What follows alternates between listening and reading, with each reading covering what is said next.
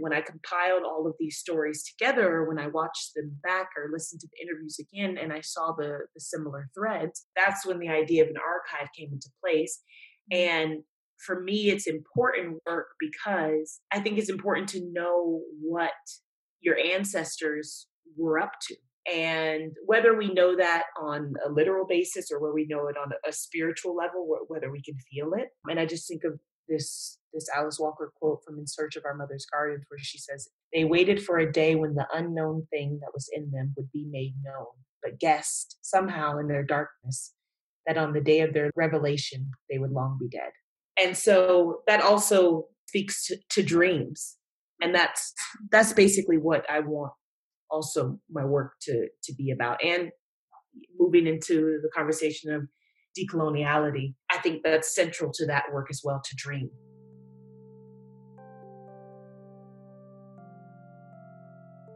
Welcome to Decolonization in Action, a podcast that considers how knowledge, medicine, science, and the arts are being decolonized today. My name is Edna Bonhomme, and I'm broadcasting from Berlin, Germany. This podcast is co-hosted by the Max Planck Institute for the History of Science. If you like what you hear, please rate, comment, and share our episode on iTunes, SoundCloud, and Spotify. This is Season 3, Episode 1, and I spoke with Jessica Lauren Elizabeth Taylor, who's an artist, writer, and community organizer. Her roots are in the southern United States, born in Mississippi and bred in Florida. Taylor's work investigates through performance, text, dialogue, dance, and community for Black people and other people of color. Her work centers on themes of ritual visibility and identity mythology. She's chiefly concerned with the ways to dismantle oppressive institutions and the creation of racial equity in art and theater. She strives to address race politics as a performer, maker, and artist. Her advocacy and organizing work stems from contemporary critical race theory. Taylor curated and hosted the almost monthly discursive salon Black in Berlin on race, politics, and race relations. Thank you so much for joining us, Jessica. And I wanted to say that I've really admired your work, and I really appreciate you taking the time to be on the podcast. Thank you so much for having me, Edna. I'm really excited. Yes, I just wanted to say that the title of the podcast in particular is very interesting and signifying to me, the inaction part, decolonization in action, because it just shows that decolonization is a verb, not a noun, and there's no end to the work that has to be done, the structures that have to be dismantled. So thank you for hosting this and inviting me. Yeah, and I think one of the things I appreciate is that you do so much in terms of being an artist, a writer, community organizer. You're from Florida, and you have, in the work that you've done, really tried to integrate performance and also just community building. And I guess one of the things that I wanted to talk a little bit about is how you, as someone who creates community through interrogating race and racism as well as Blackness and the various aspects of it, I wanted to start and ask you about your origins. Living as a Black person in Germany, people always ask, where are you from? And I just wanted to ask how your kind of upbringing as someone who was born and raised in Florida helped to form your place or maybe displacement in Germany. Well, it informs it quite a lot. I've been very fortunate enough to keep a lot of the country girl within me still present in my everyday existence. And even though it was almost beaten out of me by instructors and professors, especially in drama school and in art school, I had a lot of professors and teachers trying to beat this accent out of me. And from Florida, basically, my story, of course, comes from my my parents and my grandparents' story. My father, when I was 1, 2 years old, was working at General Motors in Meridian, Mississippi, where I was born. And he was in quite a high position. He was the manager. And a lot of people in Mississippi at that time weren't happy with him being in charge of several white people and being superior to them. And so we got a lot of hate mail, and my father got a lot of death threats. And our house was actually owned by a KKK member. And so we got a lot of terrorist threats. And so my dad decided to quit his job and the very luxurious upper middle class lifestyle that he had cultivated for my family and move us down to Florida, where he was raised and where my mother was raised. And he had a dream to start the first Black business on Daytona Beach, which went unrealized because of racism, basically, different barriers that were always fighting against him to have this business.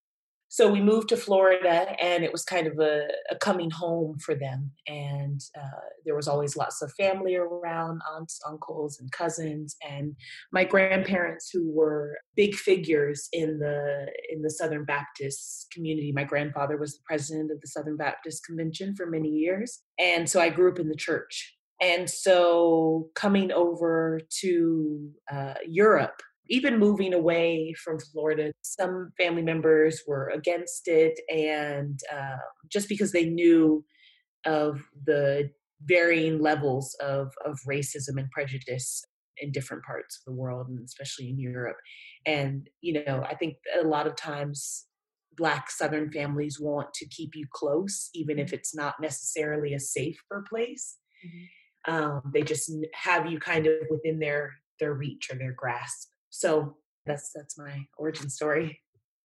One of the things that you bring up, the question around the inequalities that Black people faced in the North, is not necessarily spoken about, and coming back down to the South, because we hear so much about the Great Migration and very little bit about the other forms of intermigration.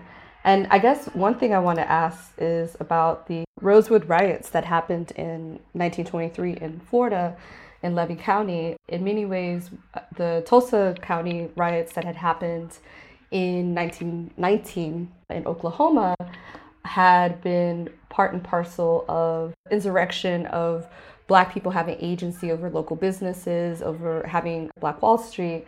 And your father's story of wanting to start a Black business in Daytona, Florida speaks to that and echoes that. Was there ever, outside of your family, a sense that the Black community in Daytona was actively working on building something similar to like the Tulsa Black Wall Street? Oh, definitely. There were a lot of, I remember growing up, my mom was very big into organizing for Black people and for Black people's freedom and liberation. And my grandfather also, so in a different sense, through the church. He started the first AIDS ministry in Florida, which was really controversial at the time, working with essentially gay people, which was unheard of in the Baptist ministry. But to your point, growing up, I did see a lot of Black business coalitions, but I never saw them move past the point of franchising or growing because of these structural deterrents. And I remember my mother always talking about that and teaching us about these different historical points, like the Rosewood Massacre. She taught us about it, and I remember she brought it into my school. I went to a tiny private Catholic school growing up, and she insisted on Black History Month, every month coming in and leading it and talking about things outside of Dr. Martin Luther King Jr. and Rosa Parks and Mary McLeod Bethune, who was a local hero in Daytona Beach, obviously. Our history had to be brought in by our family. It wasn't taught to us in any way. And in fact, it was deprioritized and down prioritized by all of the kind of mainstay systems around me, which were my school and all of my social activities. I was very much into art and theater growing up, and all of those were extremely white worlds. And so all of the economic growth potential that I would see growing up would be suppressed routinely.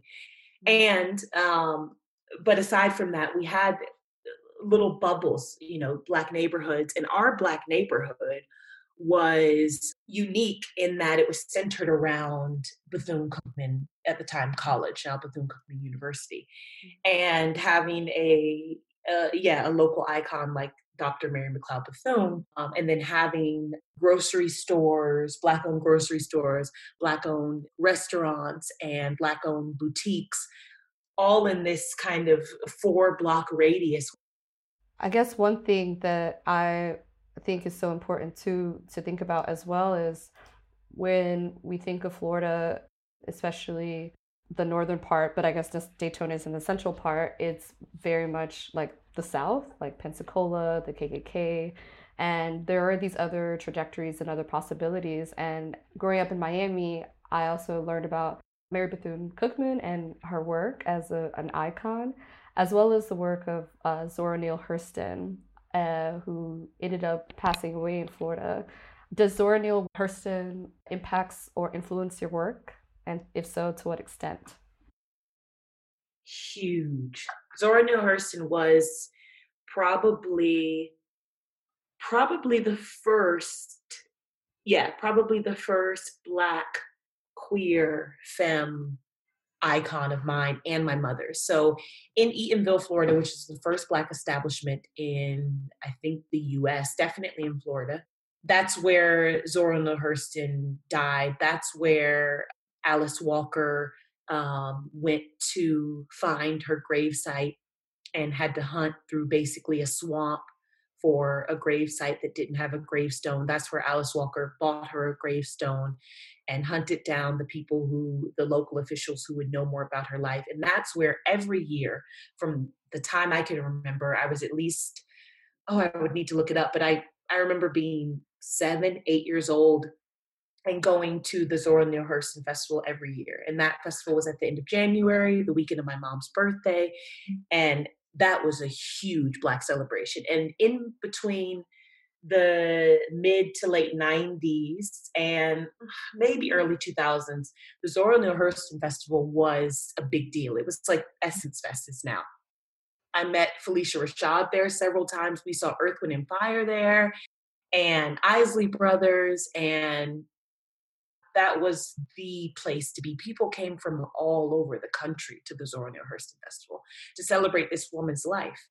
And thankfully, Their Eyes Were Watching God was on our curriculum in high school. So that wasn't like a history that was suppressed. I mean, I think the story of her life was, of course, and how, she died poor, and we never learned about her initiative. She also did fantastic community work. And we never learned about that. But at the festival we did, and there was kind of a museum to her life, and you could take a tour of the house that she used to live in. And I'm so happy to hear such positive iterations and just like life stories that affirm Blackness. And it's so important in this moment where people are fighting for the Black Lives Matter movement, which is very much imploding on a global scale. And on the one hand, it addresses questions around not wanting to be killed, but part of that project isn't just about wanting to live, but wanting to live in a way that allows us to have dignity, to celebrate our culture, the arts. And your upbringing points to what is possible when you integrate and put Black queer women into a high school syllabus, or if you are able to affirm and have community gatherings and see the people who are cultural workers, art makers, writers on display and in your life. That to me is very much part of the decolonial practice. in thinking about and wanting to go back to your work, who are the other theorists who influence your artistic practice? Right now, I'm really influenced by Indigenous birth workers and their communication networks. I got to become very fascinated in this work when I was pregnant 3 years ago, and it resonates with me because of the way they communicate with one another and how it's a very care based practice, how it's a very body based practice, how it's a listening practice, and yeah, how it centers in the corporal. For a very long time, I was really fascinated with the communication network of breast milk, and that also came from indigenous birth work and just how the body functions and how it naturally moves and grows and creates. I'm also a forever student of Sarah Ahmed, and her kind of call for unlearning that stays with me constantly. In the past year or so, I've gotten deep into Cesar and Stuart Hall and theories of negritude, and just kind of looking at the some of the beginnings of modern Black decolonial or post-colonial thinking, trying to trace back to the origins of those writings. Yeah, and the people that you bring up, I think the starting with the indigenous forms of knowledge and the body, it lends itself to democratizing knowledge and information, and so that such that it's not just a question of, well, natural sciences and the work that is done in a university setting is the only kind of knowledge that we can take in, but as you described with Sarah Ahmed's work of unlearning, how do we think about dismantling the hegemonic structures, the power structures that we've been told by design that often celebrate the victors of colonialism and or white supremacy, but rather people who want to engage in a practice of care, of supporting and helping to reproduce the next generation, of love. Those forms of knowledge is so important to tap into as one thinks about decolonizing knowledge more broadly. For me, the process of how we convene in a space also it draws to that as well. Just from with academic life and university, knowledge is hoarded and protected, is password protected. There are all these barriers in place of registration, and all of this registration comes with, of course, economic features and citizenship features. And with birth work and care work, there's an open, I don't even want to say table because it's an open floor. It's an open ground where anyone is free to join in, and the information is not guarded. Yeah, and I think this is part of what we're witnessing now in this moment, where from the time of the economic crisis in 2008, when that began, there was a call for universities to be free and for student debt to suddenly go away. So with the Occupy movement that took rise in 2011, I remember being in New York City and having to camp out outside Zuccotti Park and also City Hall several months before that for Bloombergville. And it points to not just how people are being stripped of their economic resources for the future, but that why is it that people have to pay for universities to begin with? Why is it that there are guards determining who comes in and outside of these spaces? And how do we create, whether it's through community teach-ins like people did during the civil rights movement, or even just like in the communities that we know, friends, the family, there are informal ways in which we can pass on that knowledge. And I think community work is so integral to that. I remember all of the work that my mom did for the community was seen as unstructured or uneducated or kind of base level. And why is that? Why is it that when we want to pour into our communities or we want to congregate together and cooperate together, it is seen as lower level. Why are community centers so underfunded and under resourced? And there are, giant museums or cultural centers next door or across the street. Why is that?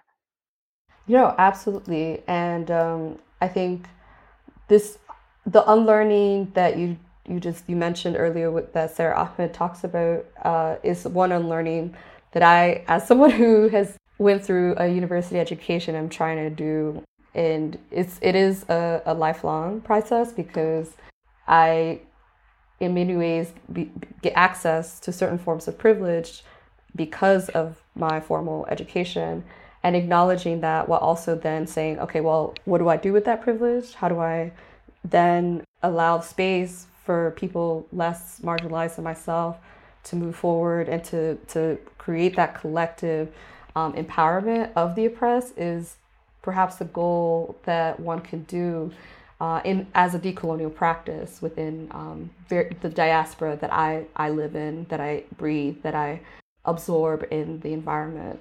One thing I want to ask or talk about is your writing, and because you're a writer as well. And I came across this quote by Toni Morrison, late African American writer. She said, quote, "The ability of writers to imagine what is not the self, to familiarize the strange and mystify the familiar is the test of their power." How or to what extent do you see that quote relating to your writing process? And do you find inspiration in Morrison's work? Oh, Toni Morrison. Yes. Deep place in my heart. Also, another favorite of my mother's, another book that my mother gave to me at 12, 13, 14, or I overheard her reading in her book clubs, and she would give to me, and I read it, but I couldn't really understand it until rereading it again at 16 and 18 and 22. And I actually am rereading Sula right now. And yeah, I think that Toni Morrison is a great teacher for decoloniality in a writing practice.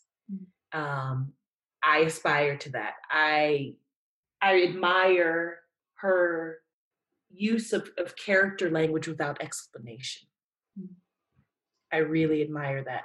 And that she doesn't need to, she's writing for Black people. And that's very evident in her work. There's no tripping over herself to explain a place or a setting or a phrase or I just think of that point in Sula where one of the lodgers mainstays in the house is this white drunk who the head of the household gives the nickname Tar Baby. And it says everything it needs to if you have grown up in a Black American community with giving nicknames, ironic nicknames, and kind of cruel nicknames, opposing nicknames. And so I think that's kind of the magic and the mysticism in her work, if that answers the question. Yeah, and in some ways, that magic and mystical element is something that I find in so many Black and Latinx writing. I was assigned in high school Isabel Allende, House of the Spirits, Gabriel Garcia Marquez, and so many others. And when I was reading those texts, what they called magical realism is what I also saw in Edwidge Danticat, Haitian writer, in Breath Eyes Memory. And so Black people writing has, for me, always been magical and has had that mystical element that it in some ways can be presented as the everyday, but then has this other layer of this, spectacle and just imagining, is this real or not? Are people dreaming or not? And that beauty comes with a certain kind of imagination that captures sometimes pain, sometimes tragedy, but also just a new future. Yes, and affirming. So affirming, because I've spent so many years being embarrassed at so many different parts of my upbringing, of the people and their names and their demeanors and their physicality and the way they talk and all of that. In these work, Edwidge Danicat and Toni Morrison and Zora Neale Hurston and Nikki Giovanni, all of these writers, they're reflecting that and saying, look how beautiful and interesting and mysterious and complex and dire these livelihoods are. The first time I met you in person was here in Berlin. It was for a film screening of your film Motorrada. Is that how you pronounce it? Motorrada? And that film basically calls for femme forms of ancestral history and the ways in which people from throughout the Americas, as well as here in Europe, and imagine different versions of motherhood. How did you go about coming on working on that project? So it's Mutter Erde, and the word can mean Mother Earth, but the way I chose the word was that it also means topsoil, the Mother Earth. It's the richest part of the soil. Mm-hmm. And at that time, I had a residency at the first place it screened, which was District Kunst and Kulturförderung. Mm-hmm. And there was a garden out back. And I had been thinking a lot about lineage and matriarchal lineages. And I was always in a bit of despair that I didn't have any information or not much information on my matriarchal lineage. I never met my grandmother, my mother's mother, and the same is true for my mother. My mother never met her grandmother. And my mom would always tell me this story when she would ask her mother, what was your childhood like, or what was your mother like? And my grandmother would say, leave me alone, I don't want to talk about it. And that kind of speaks to everything that is the Black American history of not knowing where you came from, or it being stripped, or having to hide it, or being shamed in some way. But the one thing I knew about my grandmother and then this was passed on to my mother and to me, was that they all loved to garden and had green thumbs. And so I got back into the garden out there in District, and I just started planting. And I decided I wanted to talk to other Black femmes who had a relationship to mothers or mothering in some way, to see if they had experienced anything similar. And the results were shocking. I initially just wanted to speak to them individually for, a half hour or so. And it turned out to be 5, almost 2-hour conversations each, with stories that were in miraculous ways. And these were 5 different femmes from, as you said, from Argentina, from Dominican Republic, from the US, from French Gabon, and from Benin. So wide-reaching places of the diaspora, and all identifying in varying ways of ability and gender, sexuality, and class, and upbringing, social status. But the stories were similar. The stories were the same about what they were taught by their mothers or their aunts, and the narratives that they were supposed to uphold as being female socialized Black people. And so it really got me thinking about this interrupted knowledge, and how the knowledge that we have in physical libraries and from books obviously isn't the only kind of knowledge. It's as important, if not more important, to have these oral histories. And so it was important for me to create an archive. And that was the beginning, the generation of all of the work that I'm doing now and I want to do in the future, which is to create an archive. And that's so commendable, because one thing that I find for my own work is similar to you. It's hard to find matrilineal connections, but for the entire family. And that has a lot to do with my grandparents and my parents being born on Haitian farms where there were no birth certificates and documents and ways to prove things in a textual manner per se, but that it comes through other methods, through folklore, through music, dance, food, like rituals of healing. So creating that archive in some ways, or trying to figure out how to collect that information and centralizing it so that it might be easier for someone to look back, is an ongoing process that many people in the diaspora have to engage with. I want to ask you about decolonization, because you briefly mentioned in the beginning that you like that decolonization is an action. Just going back to that, I wanted to just say this this Alice Walker quote, and also to kind of demystify my work, because I think a lot of times artists are portrayed as if they have some grand vision going into their work, and that's absolutely not true for me. A lot of my work is very, at the beginning, is very self-serving. So I do a lot of community work, but the genesis of it is to find out something about myself, or to answer a question that I've been toying with in my head, or to find out more about people on a one-to-one basis for my own enjoyment or curiosity. And when I compiled all of these stories together, when I watched them back or listened to the interviews again, and I saw the similar threads, that's when the idea of an archive came into place. And for me, it's important work because I think it's important to know what your ancestors were up to. And whether we know that on a literal basis, or where we know it on a spiritual level, whether we can feel it. And I just think of this Alice Walker quote from In Search of Our Mother's Gardens, where she says, "They waited for a day when the unknown thing that was in them would be made known, but guessed somehow in their darkness that on the day of their revelation, they would long be dead." And so that also, speaks to dreams. And that's basically what I want also my work to be about. And moving into the conversation of decoloniality, I think that's central to that work as well, to dream.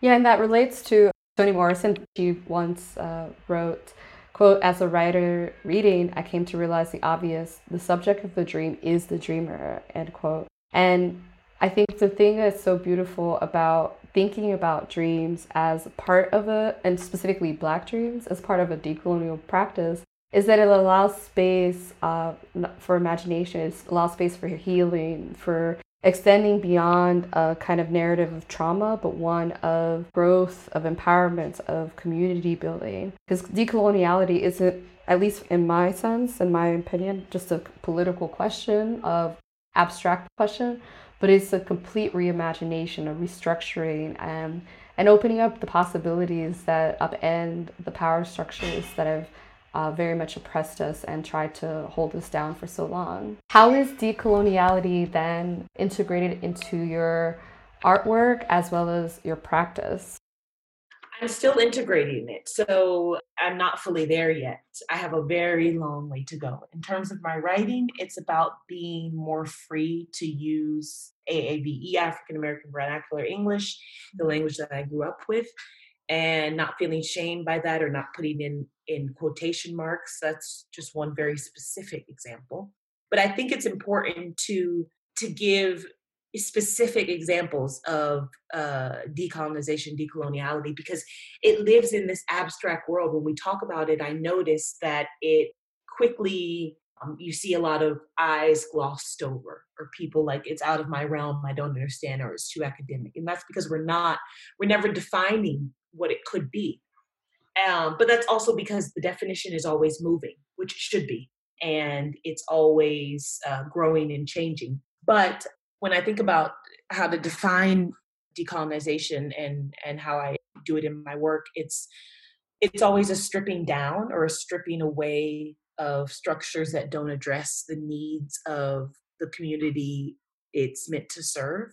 When I go into a public space or a cultural space that purports to be for the people, quotes, or for everyone, quote, or even when I create this space, I look around and I ask myself who's missing, and I ask what are the barriers to entry that prevented them from being here.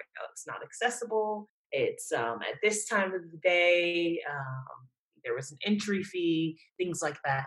And I think that for me was a really good, very low starting point to how to put decolonization into action.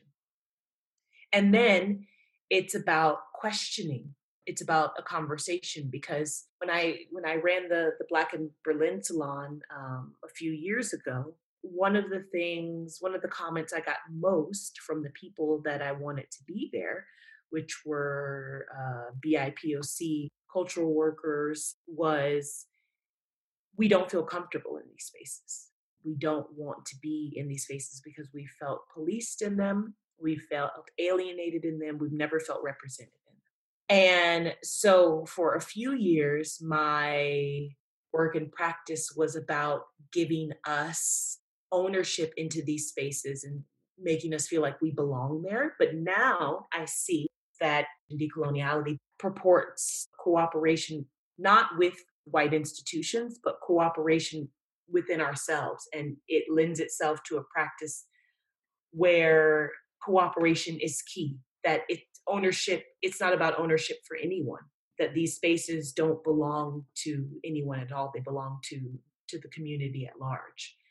And so it's just about reminding myself of that over and over and over again. Who is it for? Who is it serving?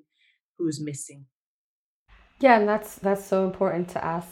And also to be able to invite critique while still being humble. I think that it can be sometimes very difficult to accept critique, but it's such important work if we think about what can we do and how can we be better with building that community. This is a very uncertain time in the sense that there's a pandemic, COVID-19 raging, there's massive strife over the inequalities that Black people face globally. And while it can be easy to focus on that, I want to ask you, what are some of the acts of joy that you've engaged in the past several months? Well, I'll stick to the past month because I've had a revelation. And the revelation has been setting boundaries. Believe it or not, it's a very adult way to find joy. But setting boundaries, because for so long I equated joy with certain activities, a planning of certain activities. We're going to plan this day out, especially having a baby and planning around schedules and nap times and feeding and all of that kind of stuff. We're going to have this day out and it's going to be wonderful. It's going to be great. It's going to be perfect. And that's it. And then maybe it's actually very stressful. And so what I've noticed is that by setting boundaries with people or relationships across the board, this past month, I have given space for joy, for joy to be found in random moments at the playground, in the middle of the day or in the evening, or in actually a meeting with Black collaborators. So it's just been about making that space. This past month, I set a brand new boundary for myself when I quit a project on decoloniality by a white institution that, again, took it as an abstract notion, but weren't using any anti-racist practices. And a year ago, I would have continued with the project. I would have worn myself thin and ragged, and I maybe would have blamed myself, and I would have retreated and exhausted myself. But setting this boundary, it felt so freeing. And having the ability and the energy to say no has been, the most joyful thing I've done in a long time. I think that boundary setting means that then you have more agency over your time, and it sounds like what you were able to do with the joy making and the world making concerning joy is just spending the time the way that you want to spend it, as opposed to perhaps how other people might want to extract and perhaps exploit your time.